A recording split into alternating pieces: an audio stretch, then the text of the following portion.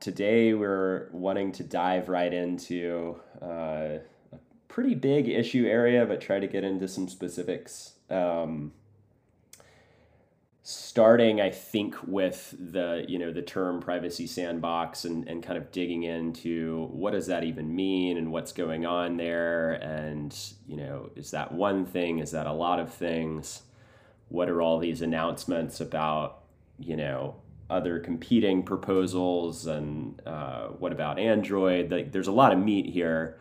I think maybe at least introduce this topic and start drilling down into it. Maybe we have to use another episode to go in further, but let's see what kind of ground we can cover in the next 40 minutes or so. Yeah, that sounds really good. I'm really excited to get into this one. Maybe it's worth kind of explaining the different direction that we come into this as well. Or I wonder if it's worth actually introducing what the Privacy Sandbox is first, and then talking about the directions we come at it, which are slightly different but not at right angles with each other, I would suggest. I like that. So to me, and I was talking briefly about this before we started recording, it was interesting because thinking about this podcast, I thought about how I thought about the Privacy Sandbox and how my thoughts around the Privacy Sandbox, or at least my definition of what the Privacy Sandbox is, have changed somewhat. And I wonder if we need a new set of terms perhaps to define what we're talking about when we talk about the Privacy Sandbox. But essentially what it is, or what I used to think it was a set of proposals. When I came into working on this, that's what it was, right? A set of proposals that were being documented in GitHub and discussed in various different working groups as part of W3C. And at the time, it wasn't clear which of these proposals would make it into the browser. But what the aim of these proposals is to maintain or enable certain ad tech practices, things that we're used to doing in the ad tech ecosystem, things like retargeting or behavioral targeting or attribution, all those sort of lovely use cases that we use a lot in ad tech, trying to enable those use cases whilst maintaining in a technical way, and I think that's important, maintaining the privacy of the end user at all times. So when I came into it, it was a set of proposals, and it wasn't clear to me which of those proposals would win, or if it was a competition, or how we were even assessing which were the better proposals, and which were the proposals we could maybe forget about.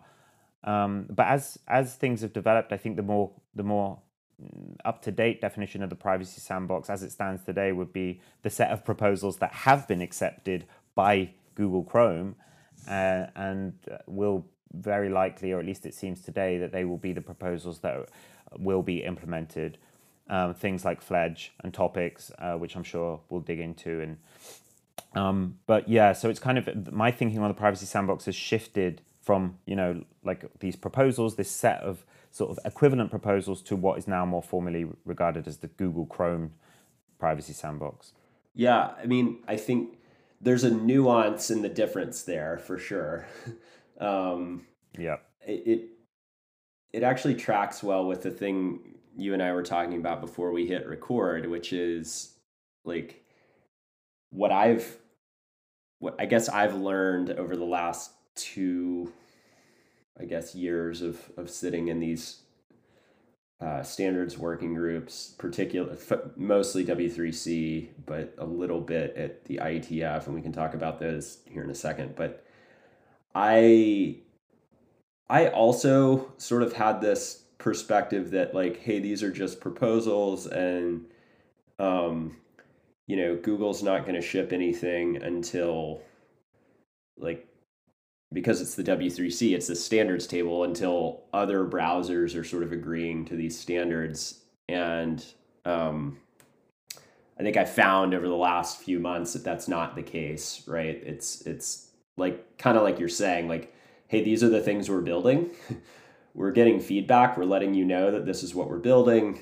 That's the part of the standards process that we're at. We're going to build them, get data, get feedback, get time in market, and then sort of revisit, are there other browsers you want to adopt that work, or in the meantime has something else been developed by a different browser that maybe gets adopted by the rest of them. So yeah, I think, slight, again, nuanced difference of like, are these things going to be endlessly debated? And then if they never get out of debate, will they not be shipped? Like that actually, I don't think is the case. I think the case is that it's sort of like product feedback and awareness right now to the market for the various proposals that are from Chrome, but also from other, browsers. And they're all planning to build their own stuff. And we'll see what happens next, right? Like some stuff is starting to ship, starting to be delivered into the browser, be tested. And that's not just true for Chrome. I think we could talk a little bit maybe about Parakeet at some point, which is Microsoft proposal. We could talk about IPA, which is a joint proposal from Firefox and Meta. And I think that one's kind of being tested on, at least by Firefox, seen a little bit of activity there. So yeah, I agree. Like I think we probably see it. We've come to the same sort of conclusions, maybe differently. Like I do want to, before we dive into any one of the particular Privacy Sandbox pieces, is like also frame like a way, or maybe to dispel a common misconception of Privacy Sandbox. I think maybe we've inadvertently dispelled already, but like, let's make it explicit here. Privacy Sandbox is not topics or is not flocks, right? Like, or flock. I think most of or a lot of the trade press around Privacy Sandbox is sort of equated sort of the easiest to understand proposal with the whole thing. So it is a basket of APIs that do different things, and not just the broad targeting use case that is now called Topics API. It may become self-evident that that's the case as we talk about this, but I wanted to like throw that out there, that I see a lot of, using the term topics interchangeably with Privacy Sandbox and vice versa, as though they're one and the same. They're not. And then like, so my framing sort of Privacy Sandbox breaks down into like three big buckets. It's like the work being done to block or limit cross-site tracking. So removal of third-party cookies, focus on sort of storage partitioning in the browser, which I realize is a fairly technical probably concept to a lot of folks, but that's part of it too. Even limitations around or obfuscation of IP addresses and information that might be used for fingerprinting in the user agent. All of that kind of falls into what I would call the block or limit sort of bucket of the work on Privacy Sandbox, and maybe even the broader work going on at the standards org, the W3C.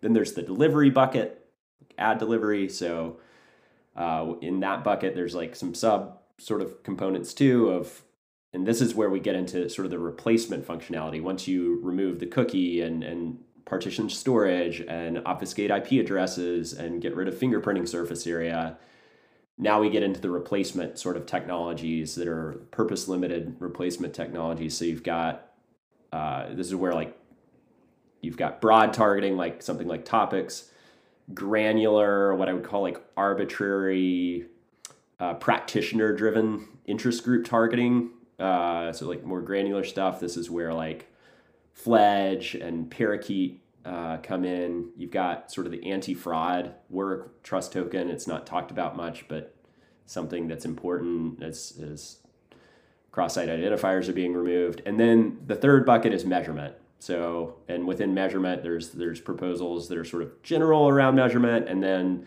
one's very focused on attribution. That's where you have things like Firefox and Meta's IPA or interoperable private attribution. as well as Google's, I think, aggregate attribution API.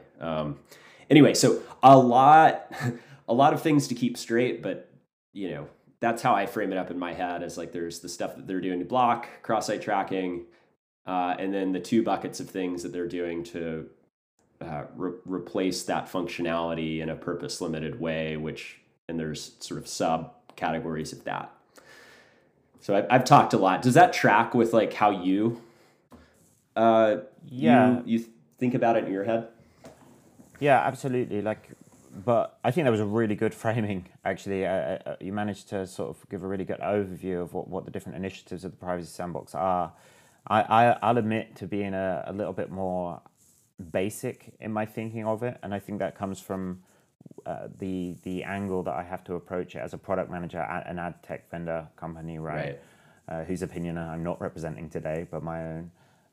But the point is, I forget that the privacy aspects of it that you just mentioned are actually part of it, right? Like I kind of forget that. I look at more of a kind of problem and solution way because of my work as a product manager, and that kind of gets filtered down into a very simplistic almost, cookies are going away, IPs are being limited, things like this. The browser is making efforts to make sure that fingerprinting is more difficult, as you alluded to. And then what do we have in replacement, right, to replace these things? Because people are kind of broadly aware of what cookies are, I guess. I'm talking about the general public. But then, like all of the use cases that we talked about when you got to the replacement part of the Privacy Sandbox are based on one very simple idea, right? That there's an identifier that's stored in your browser that you can track cross-site, and that enables things like behavioral targeting, retargeting, and all those use cases. So yeah, I guess I'm guilty of focusing more on the replacement part of it and forgetting that it's a really noble thing actually. Like when you track back that, especially if you work in the industry, because it's really trying to save the internet. Like because the internet is funded by ads, to put it like very simply. It is, for the most part, is funded by ads. It's an oversimplification, of course, but that is also the truth. And privacy, users find it disconcerting that they're actually the product, right? And that their interests and their behaviors are actually the product, which is being used to create the World Wide Web, essentially, or at least the publishing on the World Wide Web. And so the Privacy Sandbox is a noble attempt to be able to maintain the end user privacy, which is what everyone wants at the end of the day, but also maintain the funding, or the reason that makes it such a wonderful place for advertisers, when we're all being honest, because of these things like being able to attribute or understand how your ads are working and all those sorts of things, and actually make sure that your ads get in front of the right people, right? And that's good for both sides of the equation. So it's good for the advertiser, and it's also good for the people, that the adverts actually make sense to them. So yeah, I think you did a good job of giving a general overview of what the Privacy Sandbox is. And I 100% agree with you that the word is not, or two words, the term is not very clearly defined at this point. And it's usually it's not always topics or flock, as it was called. It's also other. I've heard Privacy Sandbox used for other parts of the Privacy Sandbox, essentially, and it just tends to be which part of the Privacy Sandbox that person has decided to focus on, whether it's attribution, IP blindness, trust tokens, Fledge. Very often Fledge I've heard as a synonym for Privacy Sandbox, or vice versa, I mean. And I think, yeah, it's just a confusing topic, right? And I work on it basically every day of my life, and I still find it an extremely complicated topic. We make reference to these acronyms like W3C and IETF, and like maybe really briefly we can touch on what they are. So it's like W3C is a web standards. It's short for World Wide Web Consortium, And it actually is that. Interestingly, a little bit of trivia here: the W3C actually isn't a legal entity. Um, it is a collection of like like host entities. So like MIT is, I think, sort of the host entity for the staff of W3C, and they also have like sort of contracts with all these various like host entities like exist, or there's like four of them, I think. Anyway, point being is like W3C itself actually isn't a technical legal entity. It's been this sort of like gathering collective space for engineers interested in standards. Like goes back to Sir Tim Berners-Lee and the early days of the like sort of the creation of the World Wide Web. And it's just remained a place for web standards practitioners to come together and try to develop standards. So they've developed, the HTML spec, the CSS, the spec, the specs, I should say, like those have all had new versions. They focus on accessibility, privacy and security, which is how, these topics of Privacy Sandbox ended up there. But it's a fascinating sort of world because there's a whole lot of members, but really at the end of the day, like most of the major scaled sort of adoption happens in just a couple web browsers, right? Because of the way that web browsers sort of market share works. So, I think there's hundreds of member companies, if not 1,000, but I think there's somewhere nearing 1,000 member companies. But then you've got like Google, Apple, Microsoft, Mozilla, Brave, DuckDuckGo, like the sort of the range of browsers out there that ultimately are the ones that will decide whether or not they will implement a standard in their browser. And then you've got IETF, which we'll mention just ever so slightly a little bit, which is the Internet Engineering Task Force. It's about the same age, it may be a little bit older. They kind of focus on more lower level internet sort of layers. So think things like the HTTPS specification, transport layer security, really fun, nerdy stuff that like is like fundamental to our world now, like in terms of the architecture of the internet. There's some overlap between the two groups in the sense that, we mentioned one of the blocking pieces of Privacy Sandbox is about removing cookies and obfuscating IP addresses. Cookies actually were a specification of the IETF, I believe. And IP addresses are certainly like in the realm of the IETF. So a lot of the discussions, so there's a Privacy Sandbox proposal called Gnatcatcher, which has a couple proposals inside of it. And that's focused on sort of removing IP address as again, surface area for data collection and activation cross sites, cross time, cross context.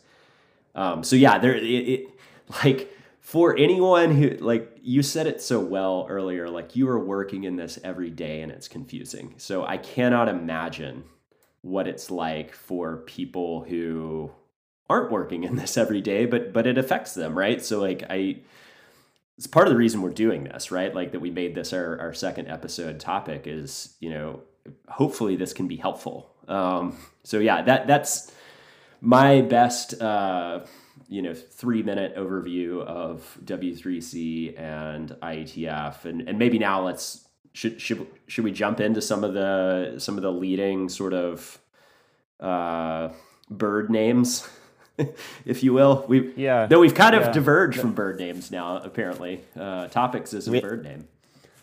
Well, there's only so many birds, right? but yeah, no, I just think that's interesting. You definitely taught me a lot just in those couple of minutes, and I feel like I'm constantly learning just on working groups. or the those the consortiums or whatever it is, foundations or whatever. It's just really interesting to see because there's no kind of coming in relative.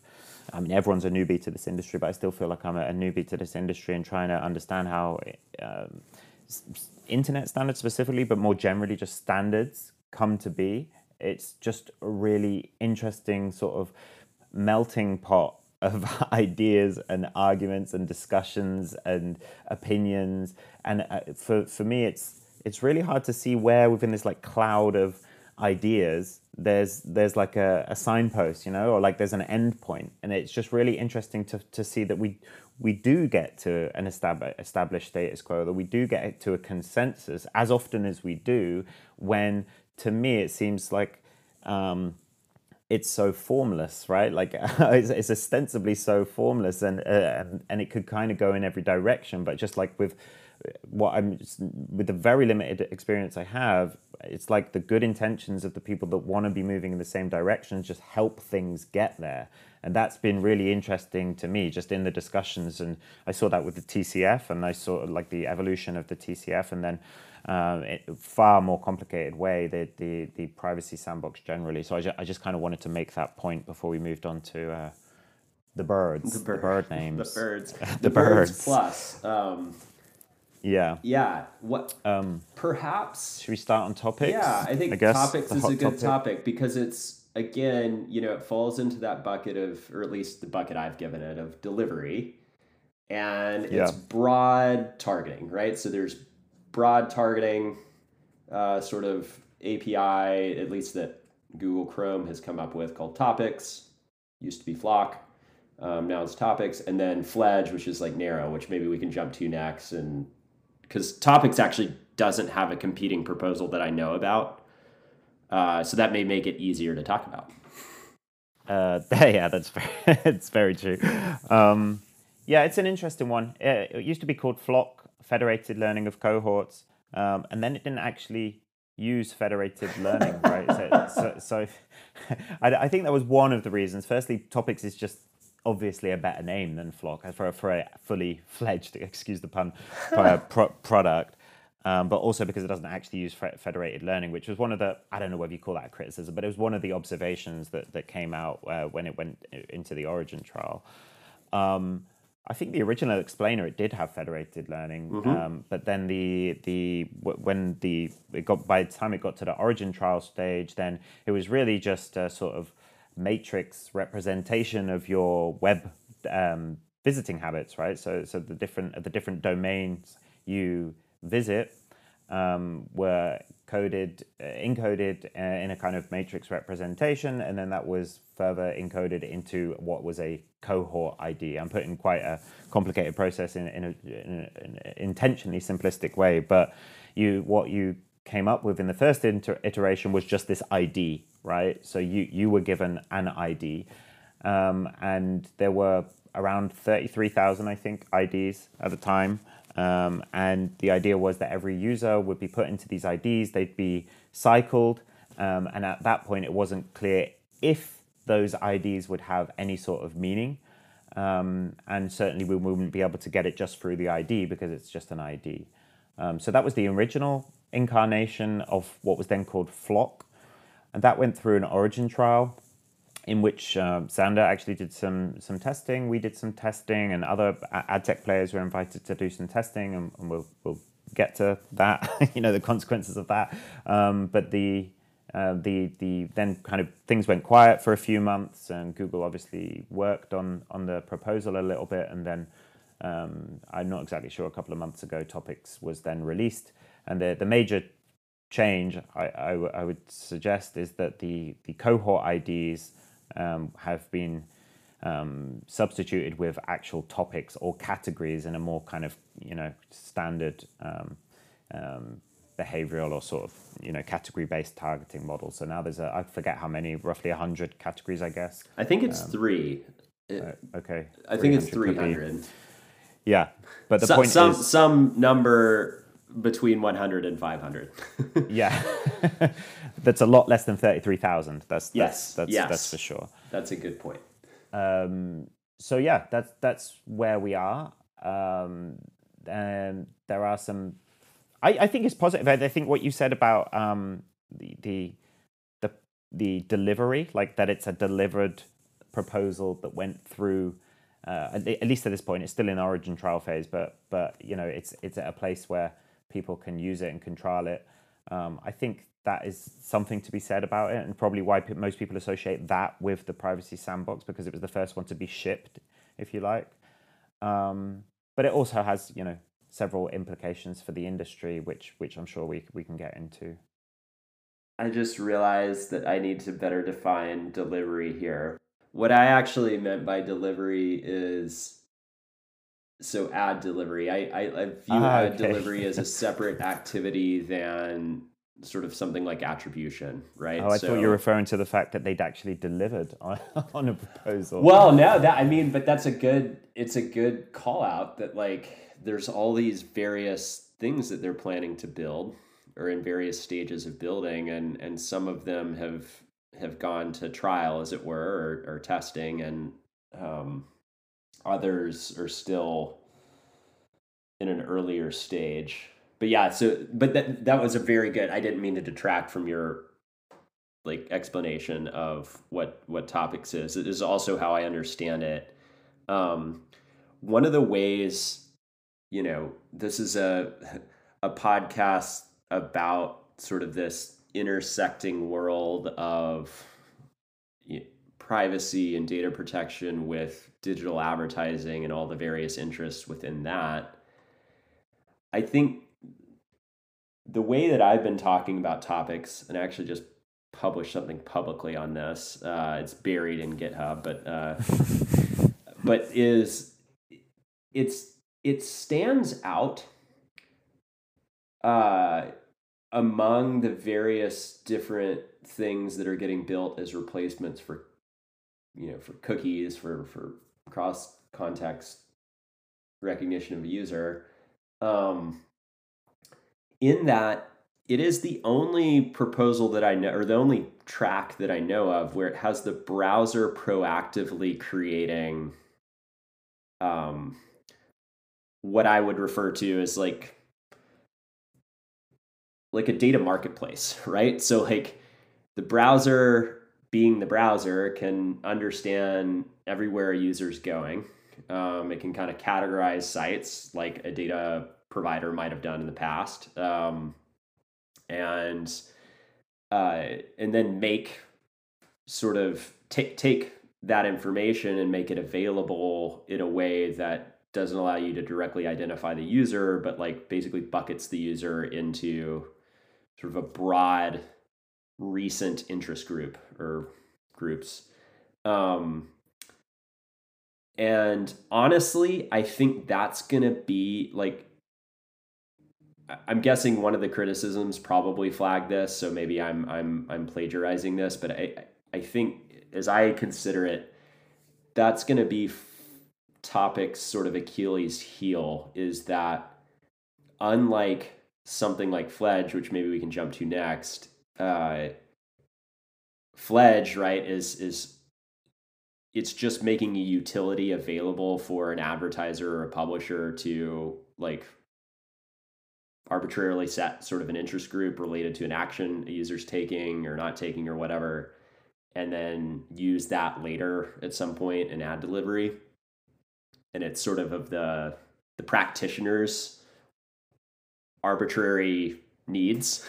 Arbitrary not meaning bad, just arbitrary meaning not pre-canned, right? So like arbitrary here might mean like I got to the subscribe button on podcast or something, right? Like um versus like looked at basically topics being like aviation.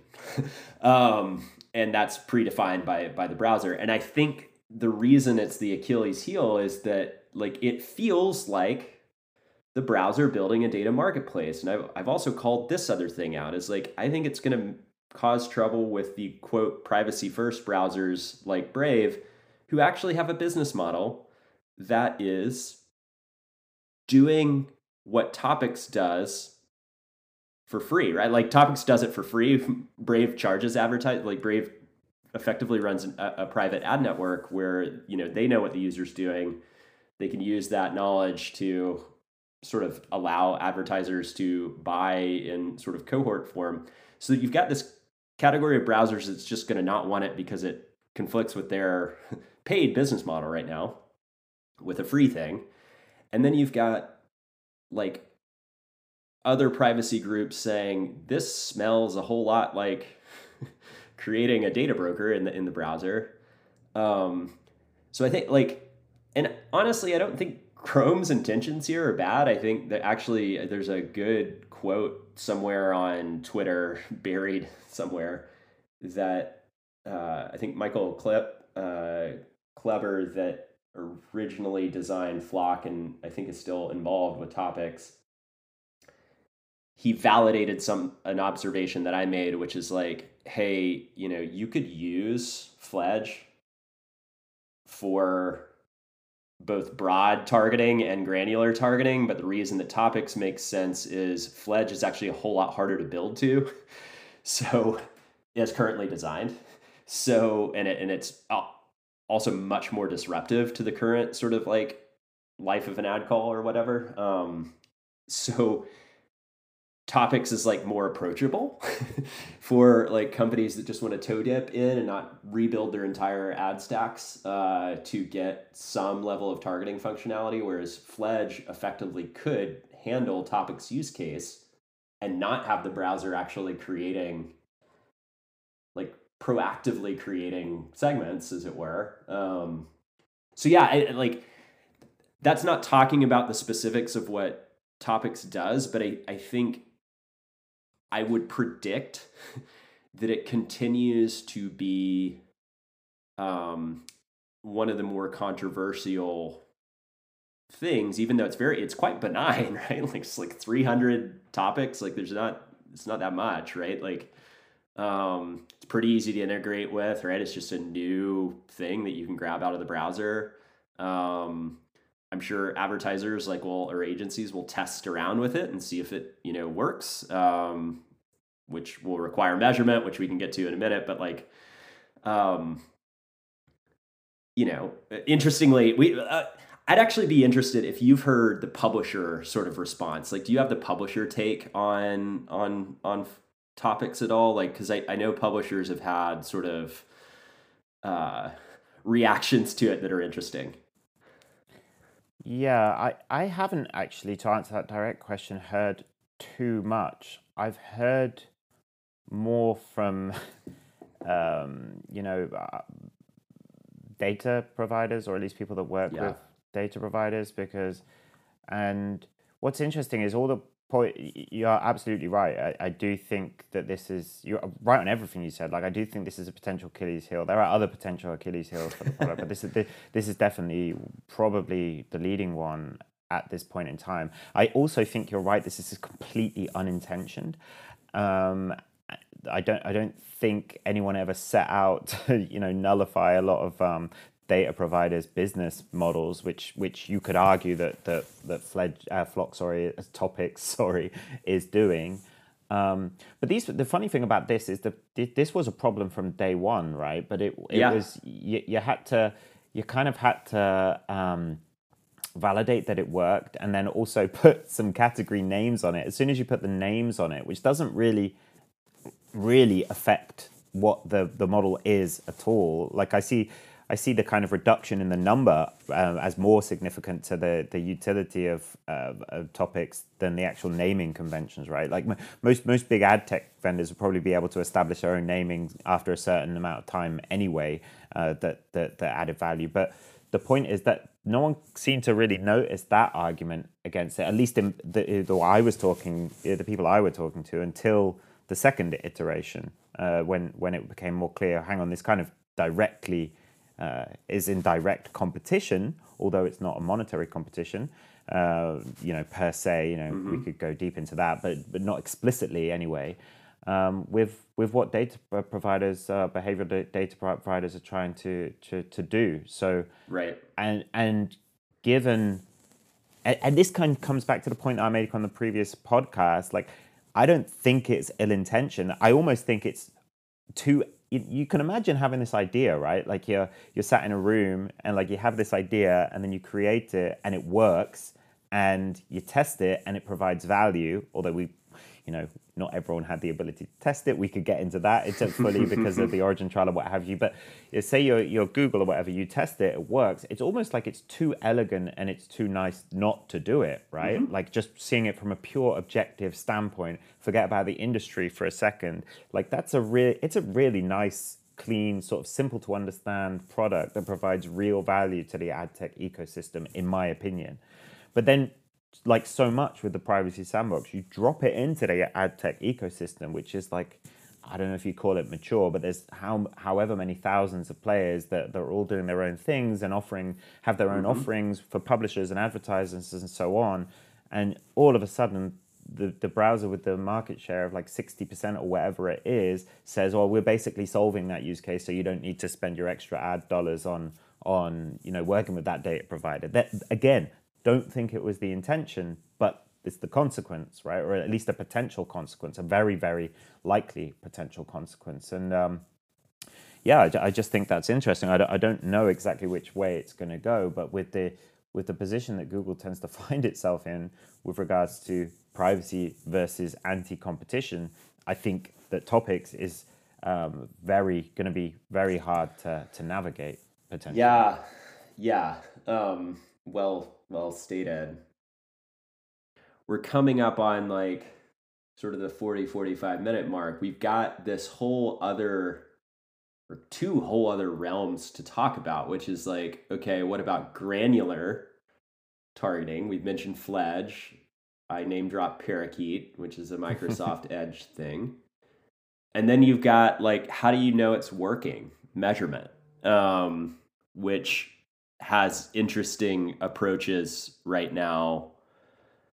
What do we want to try and touch at least a little bit of like Fledge and maybe Parakeet so that we don't fall victim to our own thing that we warn people about, which is like making topics the only topic of conversation when it comes to Privacy Sandbox.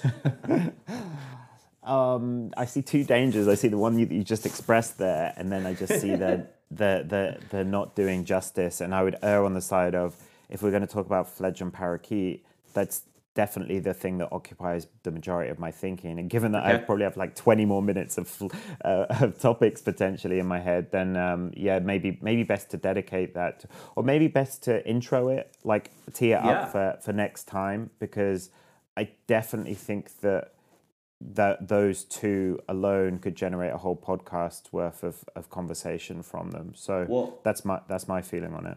and we've talked about a little bit outside of being recorded on the podcast, like we might see if we can find some special guests here and there to come on, so we could even work on that too. Not promising anything, new listener, but but we'll try our darndest. Yeah, I think it's great to tee it up.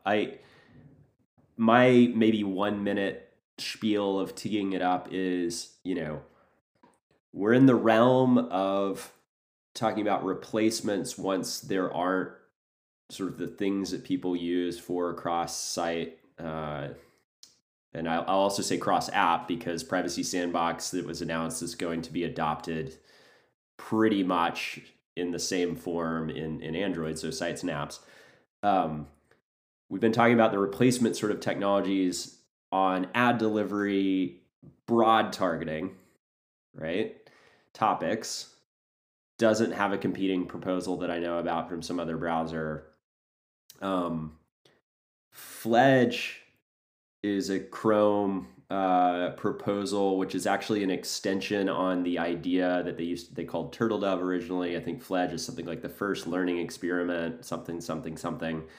But basically, Fledge is the what came out of the feedback process on Turtle Dove, and it's about granular interest group targeting, and how could that happen in a way that doesn't reveal information that could be used to create for anyone to just go create a cross-site, cross-app profile on a user. it's often associated with the retargeting use case, but I think it can be broader than that. And also, it's important to note, we'll get into this, like Fledge itself has some limitations in how granular it can get. Um, and yeah, and then you've got this thing Parakeet, which is trying to do the same thing, but in a way that, like, the quickest, cleanest way to say it is like less disruptive to the current realities of how ad stacks or that tech infrastructure that's powers advertising right now, like how that all works across hundreds of companies. So that's how I like think about getting the listener like ready for what we'll talk about next time. Does that ring right to you? Like Yeah, that was absolutely right. Yeah, I don't necessarily need to add any more to that, but I tend to try and think of things as simply as I can because everything's so complicated. So I'm constantly trying to make everything everything that's complicated like as simple as I can, so that I can pass it and work with it. And for me, like Fledge is like the on-device auction, right? It's trying to bring everything that we do down the chain of the ecosystem onto the device, locally executed. I think that's where the L and the E come from in Fledge. Yep. And then Parakeet, as you say, is trying to attack basically the definitely the same problem. It has the same contract of interest groups as we'll get into, but it does that by using a proxy or a gatekeeper gateway server in between the browser essentially and the downstream ad tech players. So they're approaching the same problem. There's a lot of similarity between the two proposals, but one fundamental difference, which is kind of where the auction happens, and then as a consequence, how easily that ties into the ecosystem as it is today. So I probably just repeated everything you said, but in my own words. No. You actually added two key terms that I did not say. One is it creates this sort of layer of a proxy between the browser or the user agent and the ad tech sort of technology ecosystem. Mm-hmm. And this really important thing is like where an ad auction is taking place. Yeah. So those are like critical things that we'll dive into, and why I, at least, and I'm guessing you also think it's critical. 100%. What a teaser. No, what a good teaser. Ending. It's like Lost, that people can't wait to listen to the next episode after that teaser. Well, yeah, I hope we'll see you back here next time. And Paul, it was, as always, great to talk to you. Have a great rest of your day. You too. Always a pleasure. I'll speak to you soon. All right. Bye-bye.